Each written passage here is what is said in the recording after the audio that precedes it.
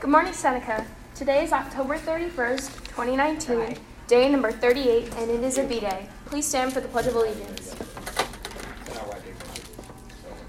I pledge allegiance to the flag of the United States of America and to the republic for which it stands, one nation, under God, indivisible, with liberty and justice for all.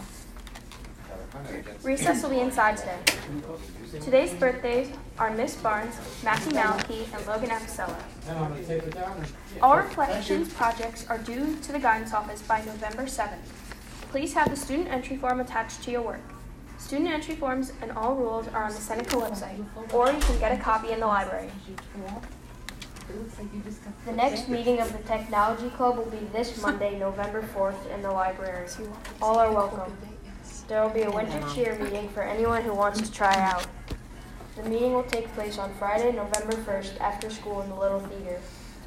Will Savannah Kennedy, Luca Carpenito, Nina Vanderlyn, Andrew Baldassari, Kayla Hazarian, Jada Nelson, Logan Apicella, Aaron Green, Isabella Campbell, Aaron Ward, and Megan Harold. Please come down to the main office. The quote of the day is, "When black cats howl and pumpkins gleam, may luck be yours on Halloween." Be kind, be honest, be humble, be your best.